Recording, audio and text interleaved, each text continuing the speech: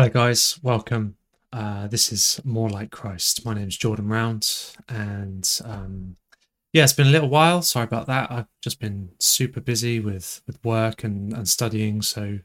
But we're here, we're ready, and today we're going to be following on from my previous video, which was all about what is being saved. What does that mean? So, if that's your question, then I'd point you back in that direction. But today we're going to be looking at, so once I've become a Christian, do I need to be worried about doing anything else after that? Is that it? Or is there more that I need to do? And that's going to lead on to, in the future, talking about, am I truly saved? Or if I've been given grace and salvation, can I lose that and be unsaved? So we're going to look at that in a subsequent video probably. And but today we're going to concentrate on, do I need to be worried about doing anything else now that I'm a Christian?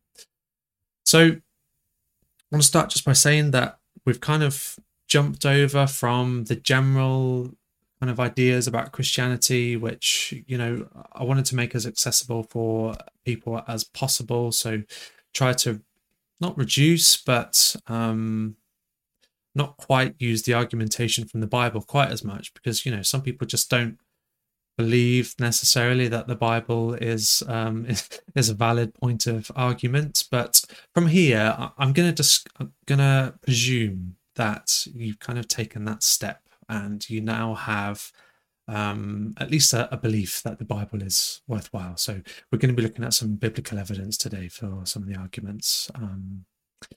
Also, just to say that, and this is a reminder for us all, really, that we, coming into these types of discussions, we have our own pre-existing opinions about things. These are what we might call presuppositions. We bring them into our discussions because we believe them from way back in the past. Could be any time, really. But it's useful to be aware of these things, to be aware of your own, so that we're not letting our presuppositions rule our interpretation of the Bible. But it's also helpful just to be aware that we all come from different places. We have different ideas, opinions about things, and that allows us just to be charitable and gracious to others who have different thoughts on some of these things. So, off the bat, some of mine are the fact that I'm a Protestant Christian, an evangelical Protestant, and I have a basically Calvinist view of biblical interpretation. And if that means nothing to you, then please don't worry. You won't need to know. But if you do, now you know. that's where I stand, and that's what I think. And we might touch on a little bit of that throughout this video, but thought it was worth just laying down to get us going. So into it then.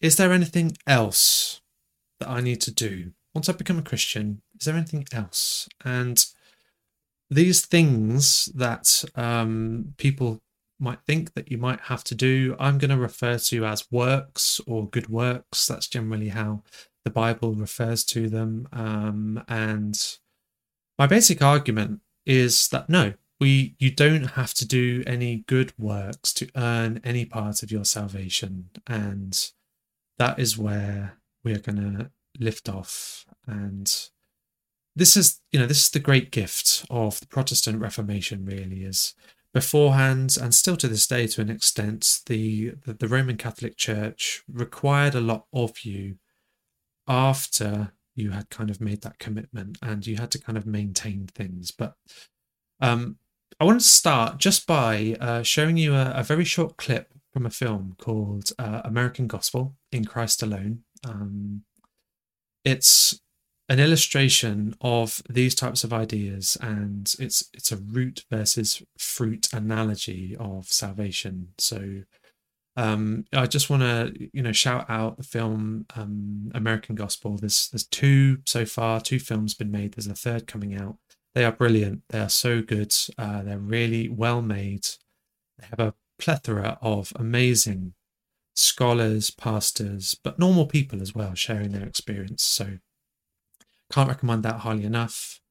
You can get that on Apple TV. You can watch that on Amazon Prime. And there's also a free chapter of the first film on YouTube. So you can go and watch the first 40 minutes, I think, of the film for free on YouTube and on their website. The website is americangospelfilm.com. I'll post all the links in this description. And big shout out to Brandon Kimber, who is the man behind American Gospel. You're doing great work. So yeah, let's watch that film together now. How do we know if faith is real if there's no works? Doesn't the Bible say faith without works is dead? And so don't we have to do works to be saved? Isn't that the argument? Is that we have to be doing? But there's two understandings of that, and one's biblical, one's not. So the Roman Catholic view of salvation, and really any works-based system of salvation, takes works and puts it at the root and says that works plus your faith in Jesus is what produces salvation. But the Bible teaches that it's not the root, it's actually the fruit. That your faith alone in Jesus, that is what saves. And then a life that has been saved, a sanctified, regenerated heart, produces fruit, the fruit of good works. And so you know a person's been saved because of their fruit, but the fruit is not the reason they're saved. They're saved by God, by grace through faith in Christ. So this formula that we have is grace equals salvation plus works. Grace being the operating element in this function, and what you are left with is being the state of being saved, salvation, and good works that come alongside that. Not grace plus works equals salvation. Salvation is what we want. Obviously, being saved is what we want because that's what qualifies us for heaven. But the distinction between grace and works. So grace comes from God. Grace doesn't come from us. We are not in a position to give grace because it's not our laws that we've transgressed, it's God's. And works come from us. So we are the doers of works. And I can't stress just how monumental this is and how monumental it was in the Reformation and since. It's a total paradigm change from the Roman Catholic way of looking at salvation. This way of faith by grace leading to salvation without any need for works is such an assurance. It's such a security, and I think it just maximizes the love that God has shown us in this situation. That, you know, we don't have to be good. God is good for us.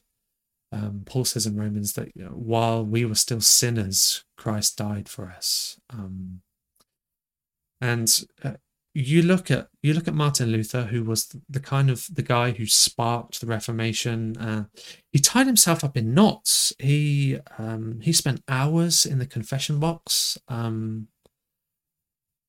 poring over small details of his life. And there was this basic view of how to get to heaven. And in a nutshell, it's that you had to do your best. You have to do your best works, and you'll be fine, basically. And we'll get into that a little bit in a minute, just by looking at the other side of the argument. So, you know, Luther could have spent so much more time going out, preaching, helping the poor, doing charitable work, and yet he spent these hours and hours poring over every detail of his life, as I say. So just don't let that be you. There's an opportunity for release from stress and anxiety over doing things and having to be a good person all the time.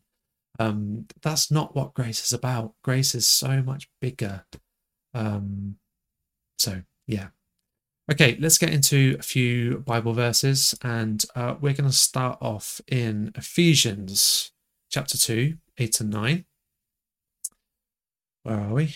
Here. Which reads, "For by grace you have been saved through faith, and this is not of your own doing. It is a gift of God, not a result of works, so that no one may boast." And so this is Paul writing to the Ephesian church, saying that salvation comes from God. And this is so that there's no bragging, basically. There were people saying, well, I'm I'm a great Christian, and so obviously my works are good. But actually, it goes against the other way as well, so that no one may boast, but also you don't have to feel like you have to worry. Where people do boast about how good they are, that could lead some people to think, well, yeah, they do look good, and I'm nowhere near as good as them. So how could I be? How could I be in the same category as them? Paul is saying, no, this is wrong, and this is what I think the Bible is teaching us in this regard too. Second passage we're going to look at is 1 Corinthians 15, verse 10, which reads, "But by the grace of God I am what I am, and this grace towards me was not in vain. On the contrary, I worked harder than any of them." And he's talking about people who were bad-mouthing him. Basically, they were saying mean things. But he's saying, I don't care. I worked harder than any of them, though it was not I, but the grace of God that is within me. So, again, Paul is just saying that he's talking about himself after he became a Christian. And he's saying that even after, and he's doing these good things, he's working hard, but he doesn't get any credit in that. There's no credit to him in that situation. It's all credit to God. It's God doing those good works through him. And it's kind of like if you think of when you passed your driving test, if you were to go around and say, well, I'm such a good driver, and you were trying to give yourself all the credit for how good a driver you are, well, it's not really you. It's you haven't become a good driver just by sitting in a car and doing it. You had a driving instructor, whether that be a professional instructor or a family member. And actually the credit really goes down to them for teaching you how to drive. And that's what Paul is saying, that we become a Christian, we could be tempted to think that it's because I'm such a good person. And all these things that I'm now doing make me such a good person and a good Christian, but it's not. It's God doing that work in you, and that is, again, so that you don't boast. Augustine, he had a favorite passage in 1 Corinthians 4, verse 7, and I'm paraphrasing, but he's saying that what do you have that you did not receive? And what he's trying to say is that you don't have anything without God. God has given you everything. So who are you to boast about what you have? Because it was given to you. It was a gift. And I'm inclined to agree. So the final one that we're going to look at in this little sequence, and I'm going to give you a couple more after that, but so we're going to look at Romans 3 from 23 through to 28. So that's the end of this little pericope. For all have sinned and fall short of the glory of God, and are justified by his grace as a gift through the redemption that is in Jesus Christ, whom God put forward as a propitiation by his blood to be received by faith. This was to show God's righteousness, because in his divine forbearance, he has passed over former sins. It was to show his righteousness at the present time, so that he might be just and the justifier of the one who has faith in Jesus. Then what becomes of our boasting? It's excluded. By what kind of law? By a law of works? No, but by the law of faith. For we hold that one is justified by faith apart from works of the law. And I'll stop there. So again, Paul is saying, we've all sinned, we've all fallen short of the standard, and we are justified by his grace as a gift. We haven't earned it. The definition of a gift is that it's unmerited. It's just because he wanted to give it. And it's through Jesus, who God put forward as a propitiation by his blood. Don't worry about that word. That just means that Jesus stands in place of us. We are kind of substituted and we stand behind Christ. So his blood covers us and we receive that by faith. Verse 27, then what becomes of our boasting? It's excluded. We can't boast because it's a gift, and we've been given it by grace. By the law of works, no, but by the law of faith. We are justified by faith apart from works of the law. So again, Paul is just saying, guys, this isn't us. It's all God. And you are justified. And that word justified is a legal term. And that's what we mean when we're saved. We're justified before God. If you're justified in an argument, it means that you're seen to be right, but we're not seen to be right within ourselves. It's Jesus which justifies us and his sacrifice. So yeah, I mean, there's 3 passages there. If you want to go and have a look at a few more, you could have a look at Romans chapter 8 verse 30, 2 Timothy chapter 1 8 to 10. I won't go through them now for the sake of time, but yeah, feel free to go away and do that. So it's by unmerited grace alone. There's nothing on the left-hand side of that equation that we saw earlier. And you will see good works. And I think that was made clear also in that little clip that we saw, that good works will happen. It's the fruit. It's what comes of genuine repentance. It's not what gives you salvation. It's what comes out of salvation from those who have genuine repentance. Okay, so there are going to be people who disagree, and that's fine that they disagree. But I think they're wrong. But obviously, because I think that I understand it and this is where potentially some of my presuppositions, I need to just be aware of them. I am a Protestant and I've grown up in a Protestant environment, but having looked at that and trying to be then impartial and using passages like the ones we've just looked at, I think that the Protestant view suits what Scripture says in the best way possible. It fits reality and what I see to be right. So let's have a think. So the Catholic Church, for example, the Catholics would say that there are things that you require to maintain your salvation. So there's a nuance here. So we are saved by faith through grace, but once you're there, you kind of have to maintain this level of salvation, and you do that by taking communion, which they call the Eucharist.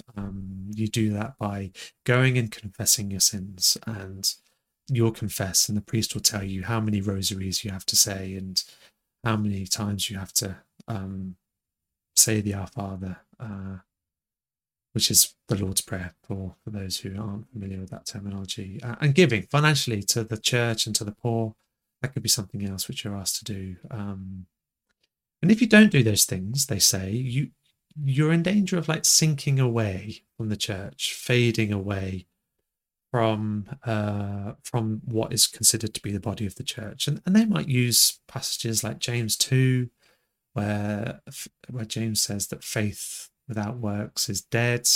They might use Philippians 2, work out your salvation with fear and trembling. And I can see why they would use that.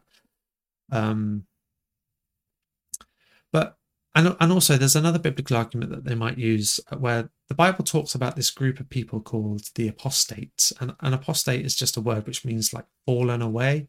So people who have fallen away from the church, who were once saved but they're not anymore because they've just allowed their salvation to kind of lapse, I suppose.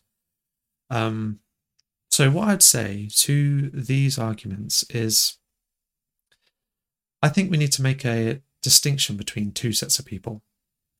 You've got some who will have an intellectual agreement with what Jesus has done, facts about Jesus, who he was, that he died, he was resurrected. I agree, okay, that those facts are true.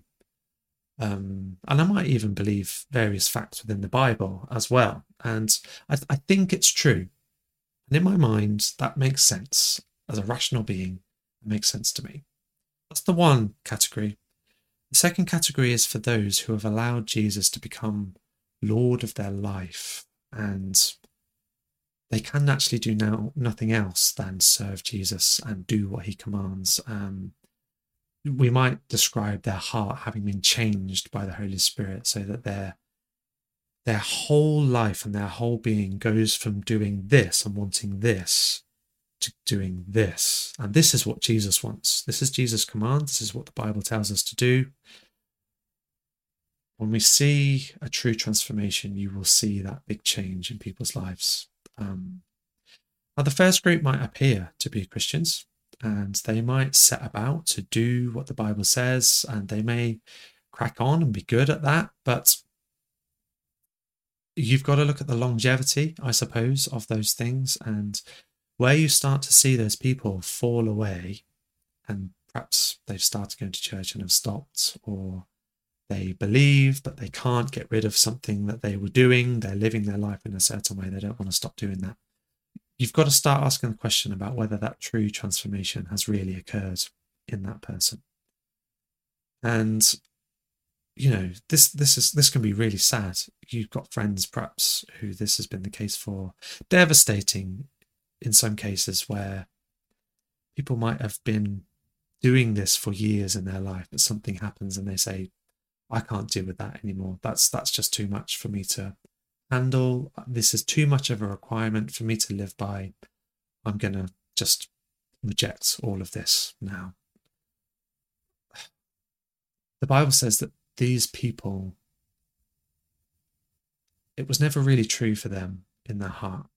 And I've known people like this. They've come into the church, the requirements that they've been enthusiastic, and the requirements have just been too large, and they've said, I can't do this, and so they've left again. Or people even who have grown up in the church and have a belief and understand things and recite all of the memory verses and all of the parables, the stories, but actually when it comes to setting their life in order to live it in accordance with how Jesus tells us we should, they just can't. They can't do it, and it is so sad. I've got friends who are in that position, family members even who are in that position, and my heart cries for them truly, and my prayers are for them and will be for them for as long as I'm able. And this is, I think, the true meaning of what James is saying in James 2, that faith without works is a dead kind of faith.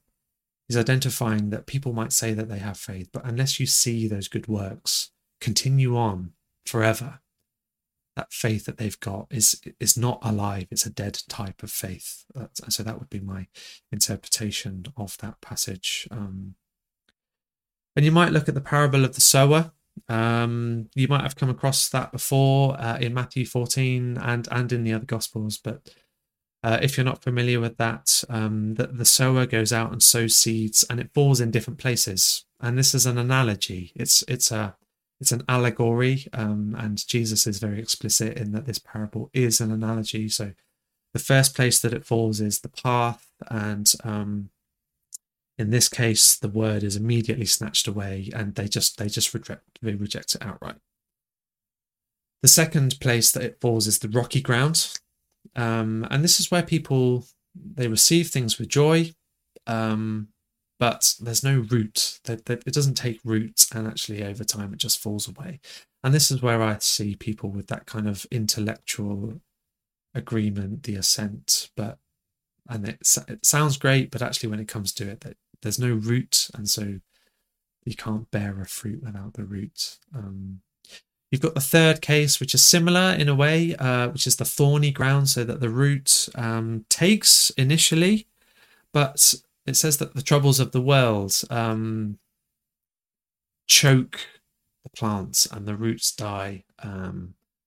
And these thorns are things like money and influence and hobbies, other relationships even that people have in their life. And it's a really common occurrence where like someone in a couple will become a Christian because their partner can't get on board with that. They kind of just drift, and stops. They can't do that because that relationship is more important to them than what they've heard. And so again, it's a sign that that root hasn't really taken properly and started to grow. And then you have the good soil. And so the final and the fourth one is the good soil. And this is where the root has taken the root. It's grown and the shoots have come up.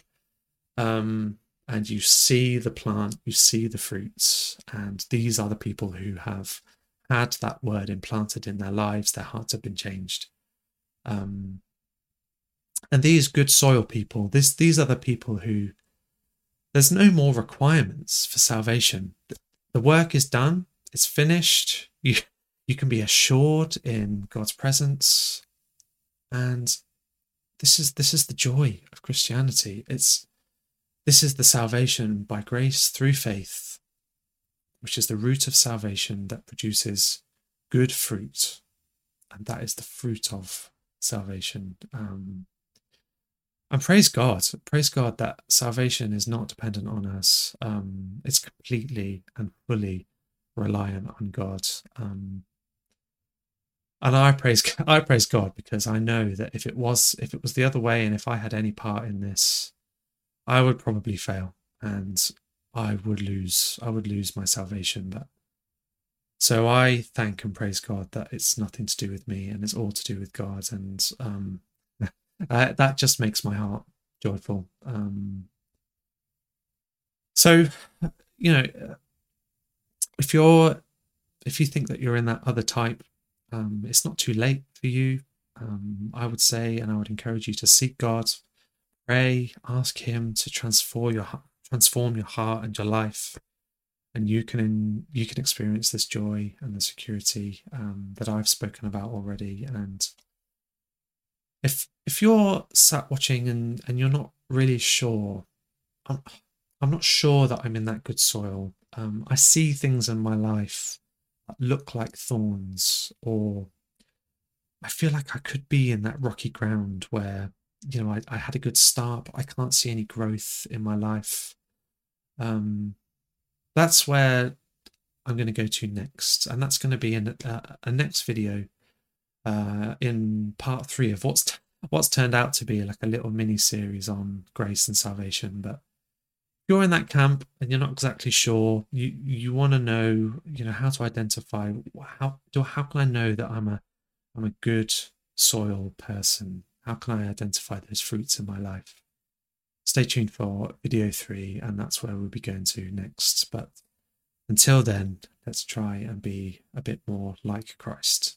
See you then. Bye.